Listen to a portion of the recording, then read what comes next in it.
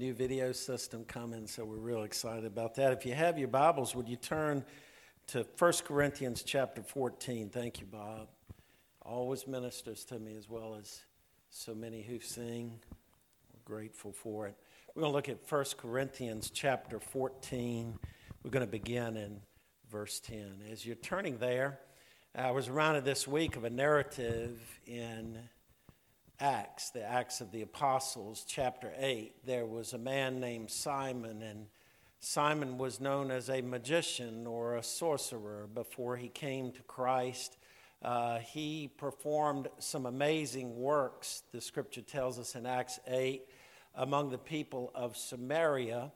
But then a man named Philip, a disciple, a follower of God, a true follower of God, came into the area of Samaria, began to preach the gospel, and along with his preaching, there were amazing signs. The lame were healed, and great miracles were being performed. And as you read the narrative, you sort of follow that Simon is realizing that this is a power way beyond what he had experienced. And through that narrative, we read that Simon himself became a follower of Christ under the preaching of Philip. Now, the gospel was moving in, and we're going to look at this today, but it was moving into a new territory. The Samaritans, people who were not fully Jews, were beginning to receive the gospel and believe. And there was some question, are people who are beyond being Jews able to become Christians? And so to affirm that, the scripture tells us in Acts 8 that Peter and John arrived in Samaria to verify, and indeed they verified, and they prayed and they laid hands on people.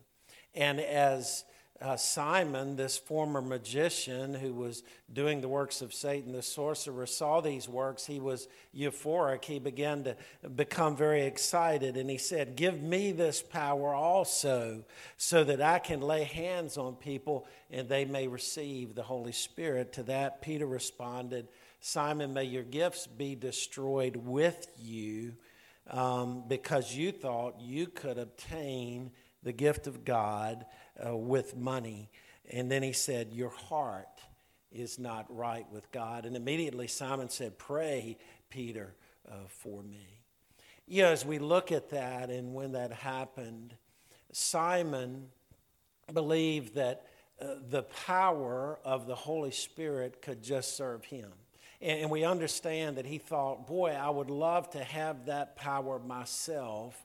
Yet Peter stopped, he corrected him, and he said, "Your heart is not right with God." And as Peter, under the leadership of the Holy Spirit, began to understand there were issues beneath the surface that Simon was dealing with, bitterness and wickedness and things like that. And basically Peter's attitude was, you want the exciting, spectacular things, but in the midst of your life, there's some things that are not right, and that's important.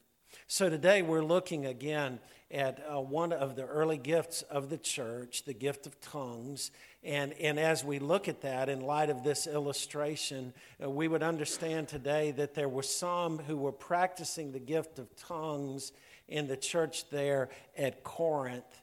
And it was not to benefit the church as a whole. It was a spectacle. In a way, it was a sideshow. And it did not lead the church to grow closer, but it actually served to bring confusion in the church there. With that in mind, look with me at 1 Corinthians chapter 14 and verse 10. He says, "There are doubtless many different kinds of languages in the world." Verse 10, "None is without meaning. Therefore, if I do not know the meaning of the language, I will be a foreigner to the speaker, and the speaker will be a foreigner to me. So also you, since you are zealous for spiritual gifts, seek to excel in building up the church. Therefore, the person who speaks in another tongue should pray that he can interpret. For if I pray in another tongue, my spirit prays, but my understanding, that is, my mind, is unfruitful. What then? I will pray with the Spirit, and I will also pray with my understanding." In other words, Paul is saying here, it doesn't have to be mutually exclusive. It could be both. He said, I will sing praise with the Spirit, and I will also sing praise with my understanding. Otherwise, if you praise with the Spirit, how will the outsider say amen at your giving of thanks, since he does not know what you're saying? For you may very well be given thanks, but the other person is not being built up. I thank God that I speak in other tongues more than all of you. Yet in the church I would rather speak 5 words with my understanding in order to teach others also than 10,000 words in another tongue. Brothers and sisters, don't be childish in your thinking, but be infants in regard to evil and adult in your thinking.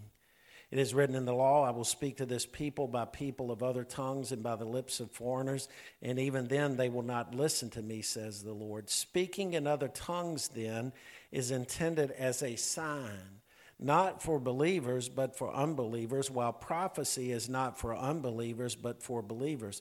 If therefore the whole church assembles together and all are speaking in other tongues, and people who are outsiders or unbelievers come in, will they not say that you are out of your minds?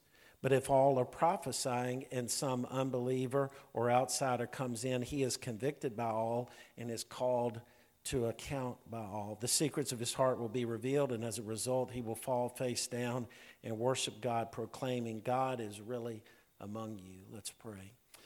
Father, as we open your word again today and we look for the second week at this subject of prophecy and tongues, Lord, we thank you that you are the giver of spiritual gifts, and as the giver, Lord, you determine the time of usage, you determine the purpose of usage. And Father, as we look at this subject, it'd be so easy to look at a gift and to point the fingers at others. But Lord, as we look at our own lives, what it really comes down to today is, are we using the gifts that you have given us to build up others and to glorify you? Father, help us to challenge ourselves to follow through, to use our gifts in such a way. And I pray it in Jesus' name. Amen.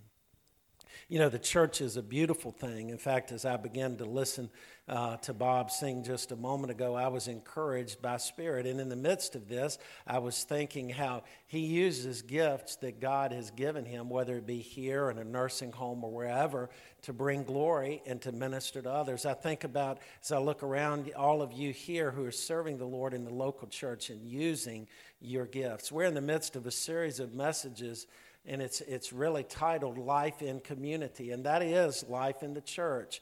We don't live as an island, as individuals, but we live as a community. Paul challenged our young people in the middle of the week as they're preparing for their mission trip, how it's important that they encourage and build others up as they minister to others. And so that's the desire of the church, and that is the beauty of the church. That's why it is great when you go out with a group of Christians and you're hanging with brothers and sisters and there's joy, and maybe you're in a public place and people say there's something different.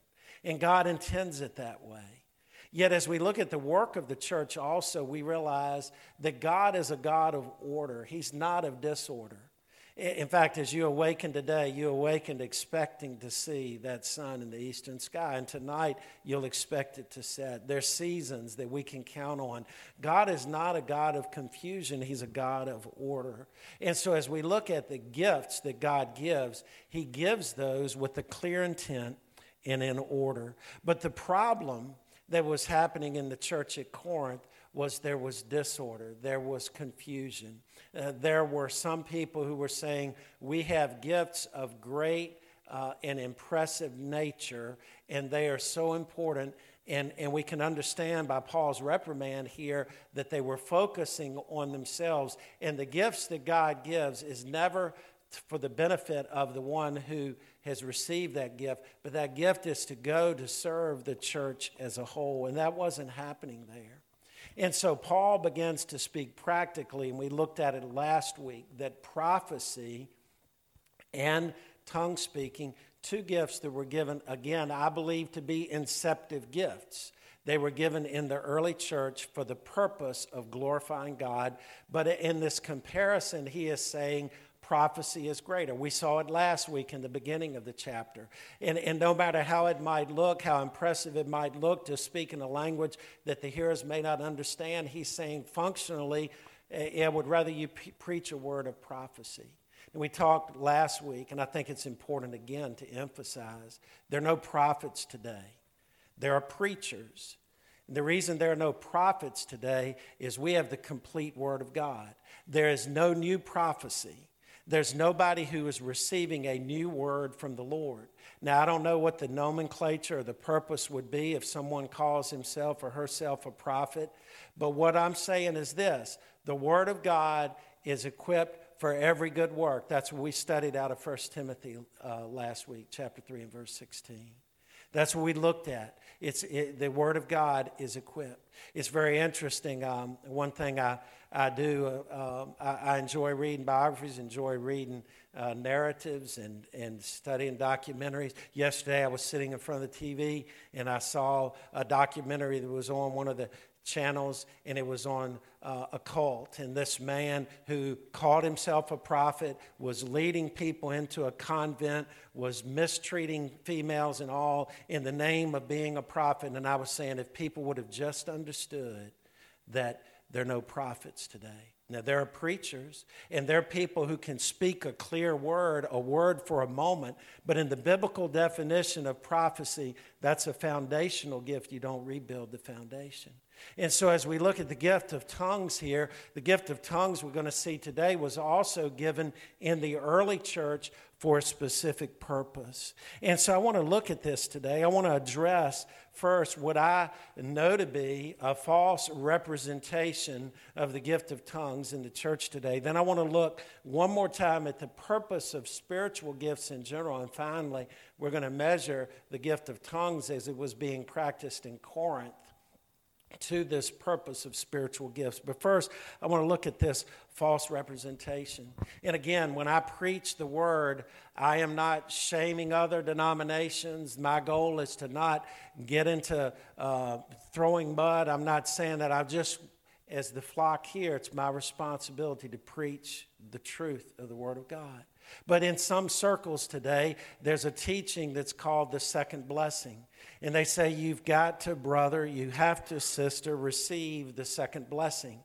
And this teaching is this: a person can become a believer in the Lord Jesus Christ, but must wait for a subsequent time to have an experience of the Holy Spirit, and that will come oftentimes through the laying on of hands, and then as a result would issue forth into the speaking of tongues. I want to take about 5 minutes scripturally to refute it. It's not what Rick is teaching.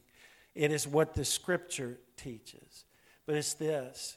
First, this teaching says that speaking in tongues is the sign that one has experienced such a blessing, that one has reached a greater apex, that one has matured in the faith.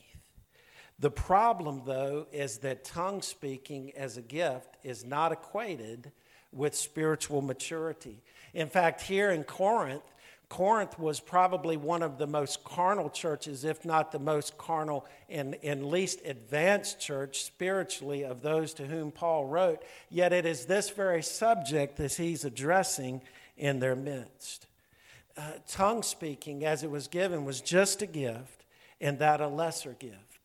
A lesser gift, as we've seen. You say, well, how do you say it's a lesser gift? It was impressive. It was impressive. We're seeing what the Word of God says. Paul says, I speak in tongues, but I would rather you speak 5 words in prophecy than I would have you speak 10,000 words in another tongue. In other words, he's saying 5 is greater than 10,000. So Paul, in the Word of God, is not elevating the gift of tongues to being equated with spirituality. In fact, we might argue that teaching the Word of God would be a greater gift than speaking in tongues. Yet, do you realize some of the most godly people I've met in my life will never preach a sermon nor teach a Sunday school lesson? And it's very important, church, that we understand this. And this is a key point. The fruit of the Spirit is a greater test of excellence or maturity in the Christian life than the gifts of the Spirit. The fruit of the Spirit is a greater measure of advancement in the Christian life than the gifts of the Spirit. I've seen, and you have seen, people who've had gifts of the Spirit, and they may be spectacular in the administration of it, but their life is not marked by love, joy, peace, patience, kindness, goodness, faithfulness, gentleness, self-control. The fruit of the Spirit is the measure of advancement. And so as we look at it, this thought that we must wait for a second blessing that is a sign that we have attained a greater spirituality and it will be accompanied by tongues is contrary to the teaching of Scripture. So you say, well, where does this teaching come from? Well, it has as its basis really a couple of texts from the book of Acts. And one we looked at it with Simon in the opening illustration. In Acts chapter 8, as we said, Peter and John, they arrived at Samaria. And it's very important for us to understand the gospel was moving into a new territory. The gospel, which had been for Jews only, was now moving to people who had both Jewish and Gentile ancestry. And so there was a thought that the gospel, the monotheistic faith, the Jews, these believers who were following the Lord Jesus Christ, is the gospel also for people of other nationalities, and affirmatively and strongly it was yes. And so Peter and John arrived, they saw what was happening, and the Scripture says that when they arrived, they laid hands on the people, and there were miracles. And there was Simon, who was fascinated by it. His thought was, I want what Philip had. And he went to Peter, I want what you and John have. And we understand that was accompanied by these great signs. And so one of the signs, although it doesn't speak directly here, we could probably accurately say would be tongues. Why is that? Because the other account in Acts we see is found in Acts chapter 19. And in that case, the Apostle Paul himself came to the Ephesian people. And he said, have you heard of the baptism of Jesus? They said, we've only had the baptism of John the Baptist. They had been baptized in a baptism of repentance. And repentance is essential for salvation, but we know it must be accompanied with faith in Jesus Christ. And so the Scripture says that he preached Christ to them. He laid hands on them. They received the Holy Spirit, and they began to speak in tongues. Now, adherents of the second blessing would say this: that is the norm of the Christian life. That is normative. It can and should happen in every person's life. Well, how do we address this false notion? Well, first, we must distinguish between the various aspects of Scripture. There's descriptive and prescriptive teaching. Descriptive describes what happens. There are many narratives that happen in the Bible. Prescriptive prescribes, gives a command, gives an expectation for all of Christianity. And so a way to illustrate it would be this. When God was preparing to give the 10 Commandments, Moses didn't just stay at the bottom, but he went up the mountain, and the Scripture says that he went up the mountain. That described what happened. But then when he was given the 10 Commandments, those were 10 commandments prescribed for all other people. And so we see a descriptive part and a prescriptive part in the same context. But here we see that there were individuals who were teaching, and there are individuals today who are teaching what happened in Acts 8, what happened in Acts 19. They are normal things that are to happen in the Christian life. Yet, as we look later in the book of Acts, in chapter 18, Paul in his very ministry to Corinth here, which was an 18-month ministry, received a message from the Lord. And the Lord said to Paul, he says, I know you're threatened, and I know that there are many dangers here, but I have many people in this city, and you will not experience loss of life or harm. That described a promise that was given to Paul. That doesn't mean that I can go into a country today that is violently against Christianity and claim Acts chapter 18 as my own promise. No, that was a promise that was given contextually to Paul in a particular situation. So you say, where are you going with this? Well, whenever we study the Scripture, we must interpret Scripture based on clear passages. We must look at a descriptive passage, and if it contradicts a clear teaching or prescriptive passage, we must say that's wrong. Look with me at Romans chapter 8 and verse 9. In Romans in chapter 8 and verse 9, Paul is writing about the life in the Spirit.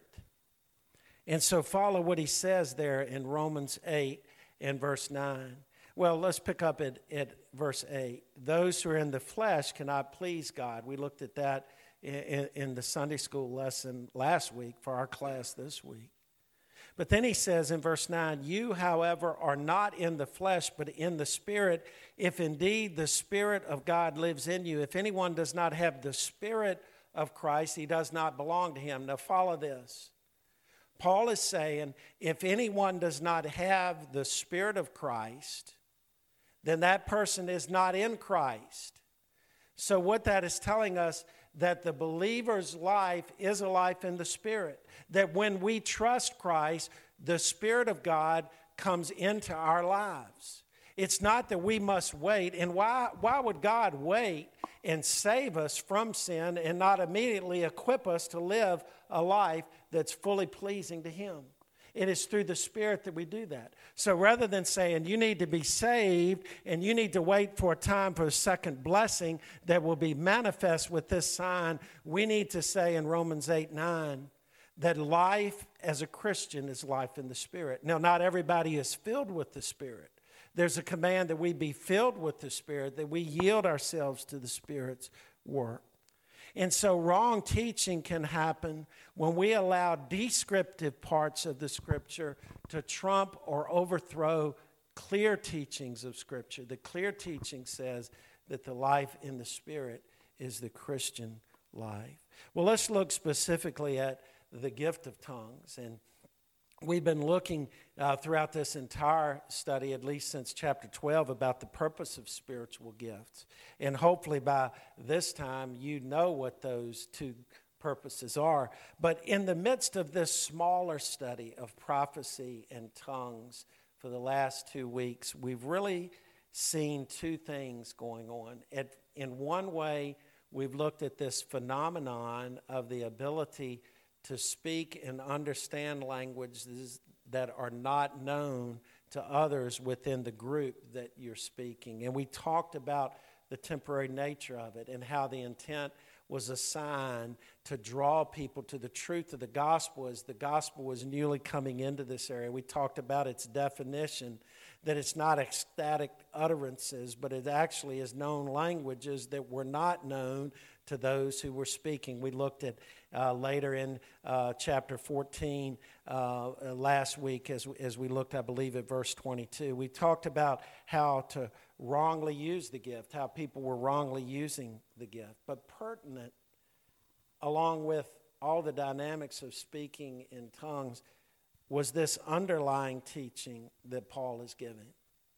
And it's this: whatever the gift, whether it be a miraculous gift or what we talked about last week, a sign gift, or whether it be a practical gift like helps or mercy, whatever the gift, there's a twofold purpose.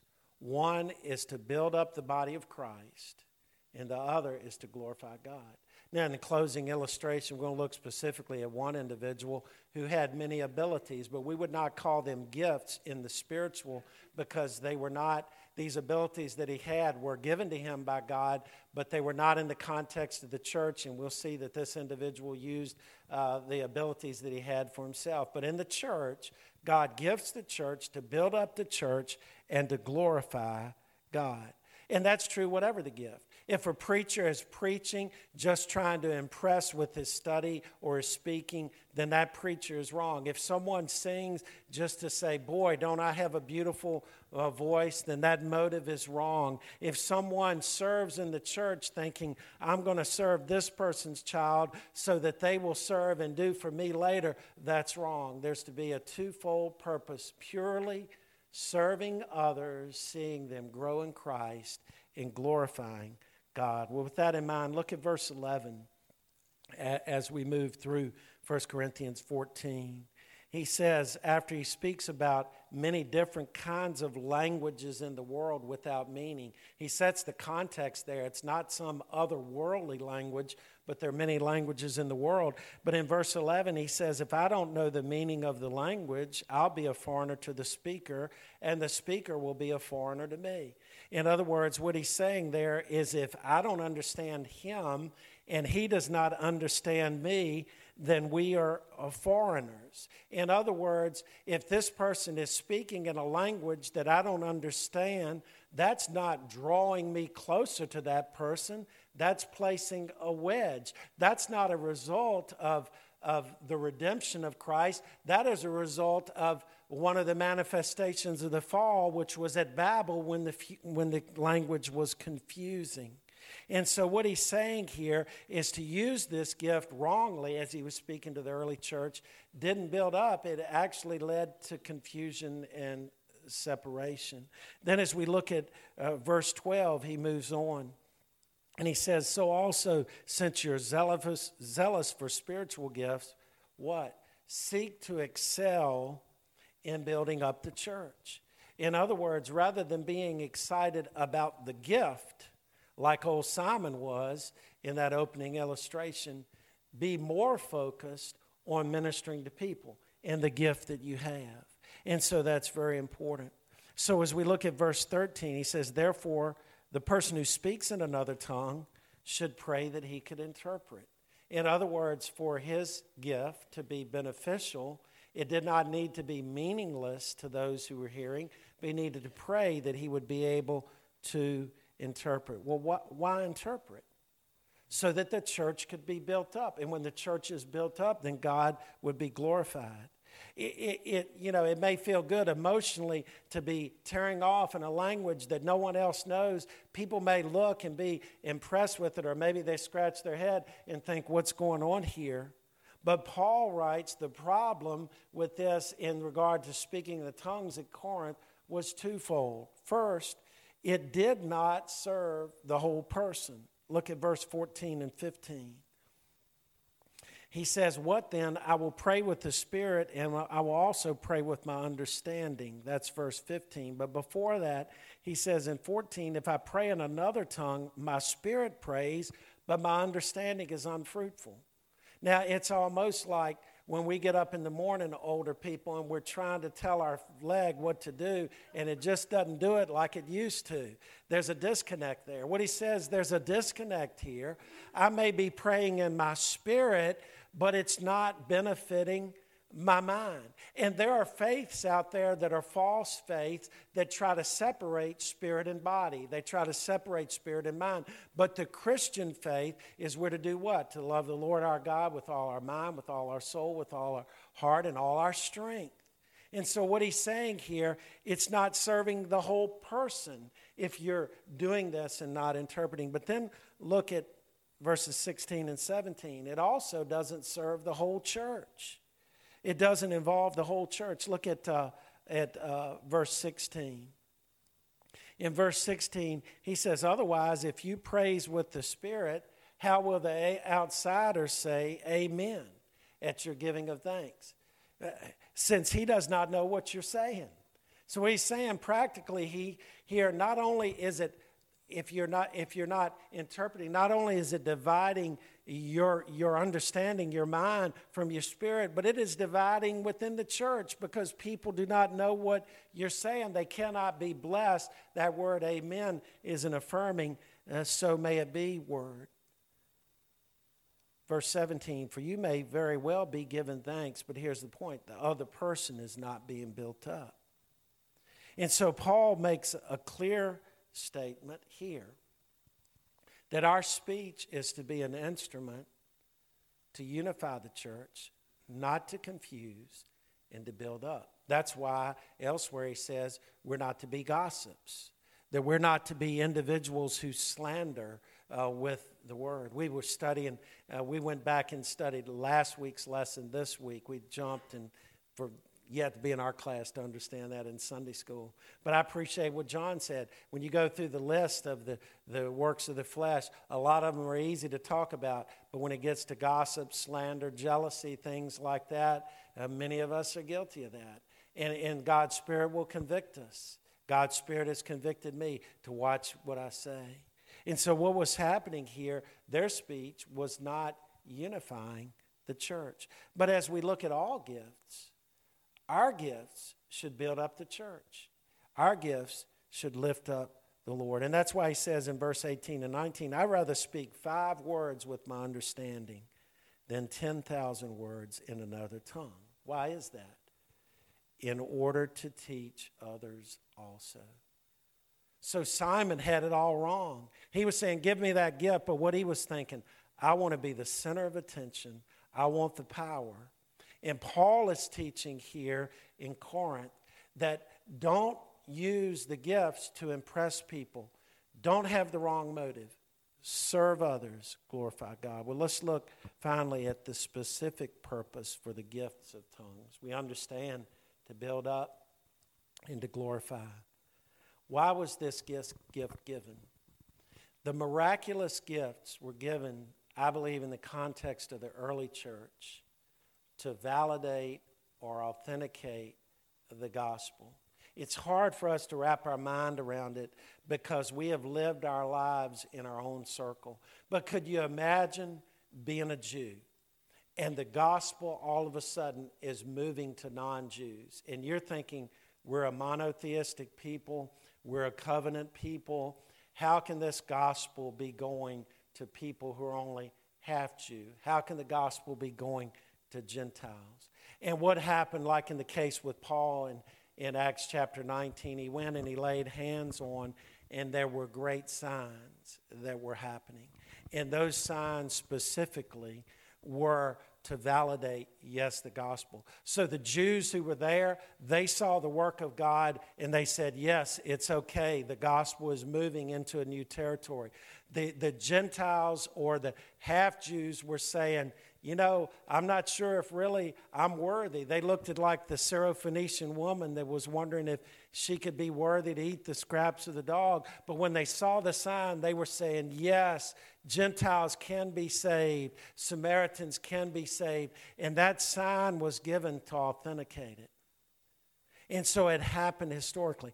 In many third world countries or in places today where the gospel is not prevalent, what we would call unreached, unengaged people groups. Many times individuals will have supernatural things happen. They'll receive a dream. They'll experience that because God is drawing.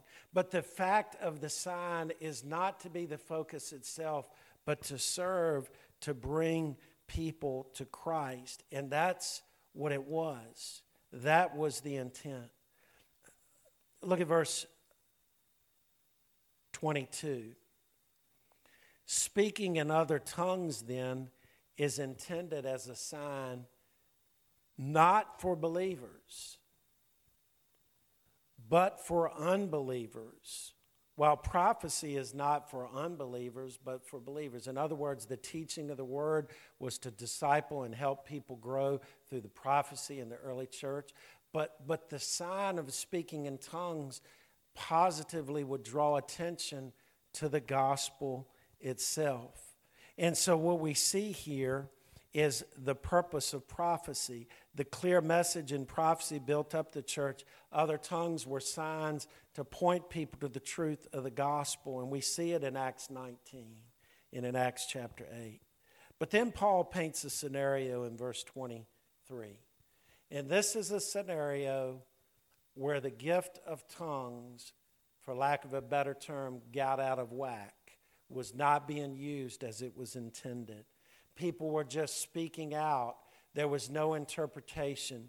There was confusion. But notice what it says. If therefore, verse 23, the whole church assembles together, everyone's come together, all are speaking in other tongues, and people who are outsiders, that is, unbelievers, come in, Will they not say you're out of your minds? Now, here's a gift that's intended to draw unbelievers to Christ, but because the gift was not used to build up or to glorify the Lord, it led to confusion. And so what was intended to be used of God to draw people to Him instead was turning people away.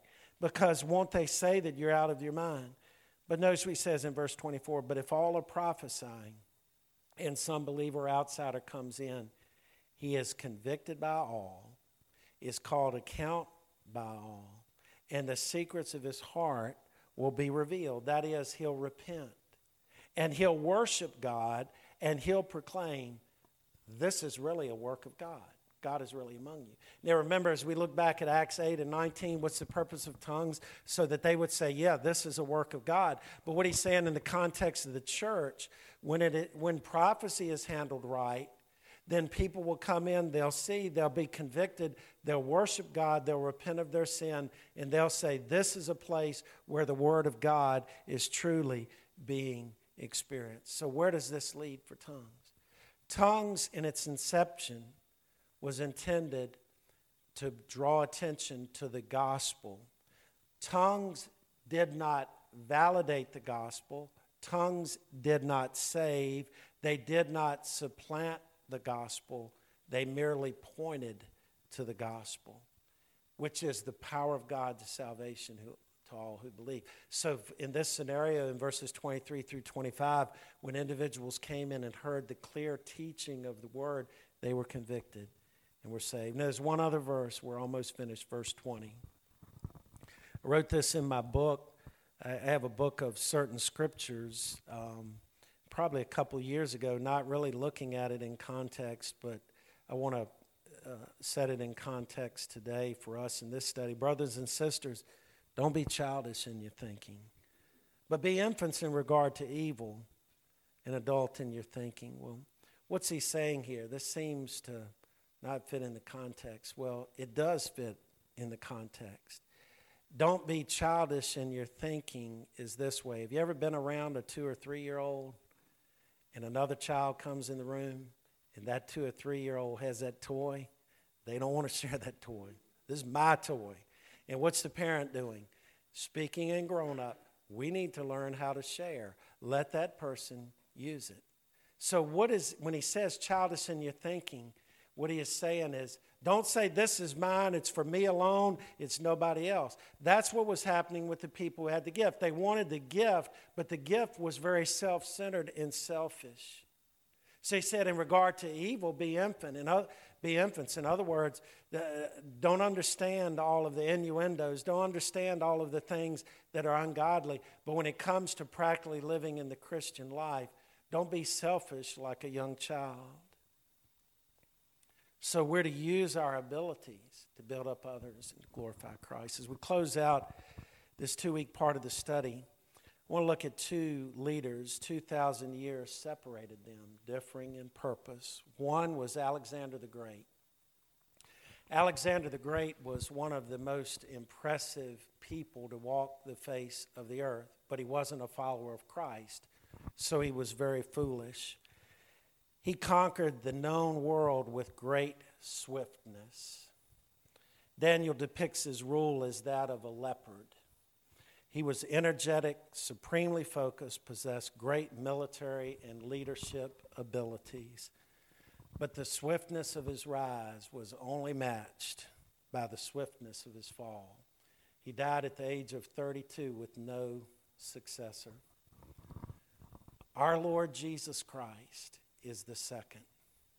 He is the greatest ever to walk the face of the earth. There's none like him. Alexander the Great died at the age of 33 years old. Within just a couple of hundred years, the vast empire that he worked to build was gone. We just read about him in history. We studied him when we studied the book of Daniel. One of the things that was impressive about him was, he was driven to conquer. In fact, in that day, when a territory and a military leader overcame, they would have a harem as the reward, not Alexander the Great. He said, I don't have time for women. I got to get more territory. And so he was focused, but his focus was wrong. Why is that? Because he was focused on himself. He was focused on himself. The Lord Jesus Christ came not to be served, but to serve and give his life as a ransom for many. I was reading this past week just a biographical account of Booker T. Washington. Booker T. Washington was founder of Tuskegee Institute, was a great civil rights leader. People of his own race many times criticized him and said, you need to be more political, you need to be more this, more that.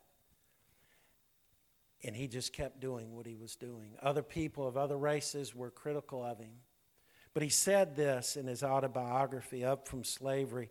He said, as for my individual self, it seemed to me to be reasonably certain that I could have succeeded in political life. But I had a feeling it would be rather kind of selfish in that kind of success. Individual success at the cost of failing to do my duty in assisting in laying a foundation for the masses. In other words, the political aspirations he never attained. He focused on education. People were saying, why don't you become more political? He said, I could have made a name for myself, but then the great masses would have suffered. And as we look at spiritual gifts, that should be our attitude. Not to elevate ourselves, but our spirit should be, Lord, my life, my gifts, my abilities, may they serve you. That's what our Lord Jesus Christ did. He came not to be served, but to serve and give his life as a ransom for many. Let's pray. Father, as we look to your word today, we thank you that you care enough about us to instruct us in your word. Lord, we need to know your word better. I need to know it better. But Father, everything that we need for power, for life, for evangelism is in the word of God. There is nothing new to be added to it. Father, you will speak to us through it. And Father, we thank you for the gifts, both the inceptive gifts and the gifts that are at work in the church today. And Lord, help us to keep our focus, that we're to serve others for your glory in whatever way you gift us. And we pray it in Jesus' name. Amen. Aren't you glad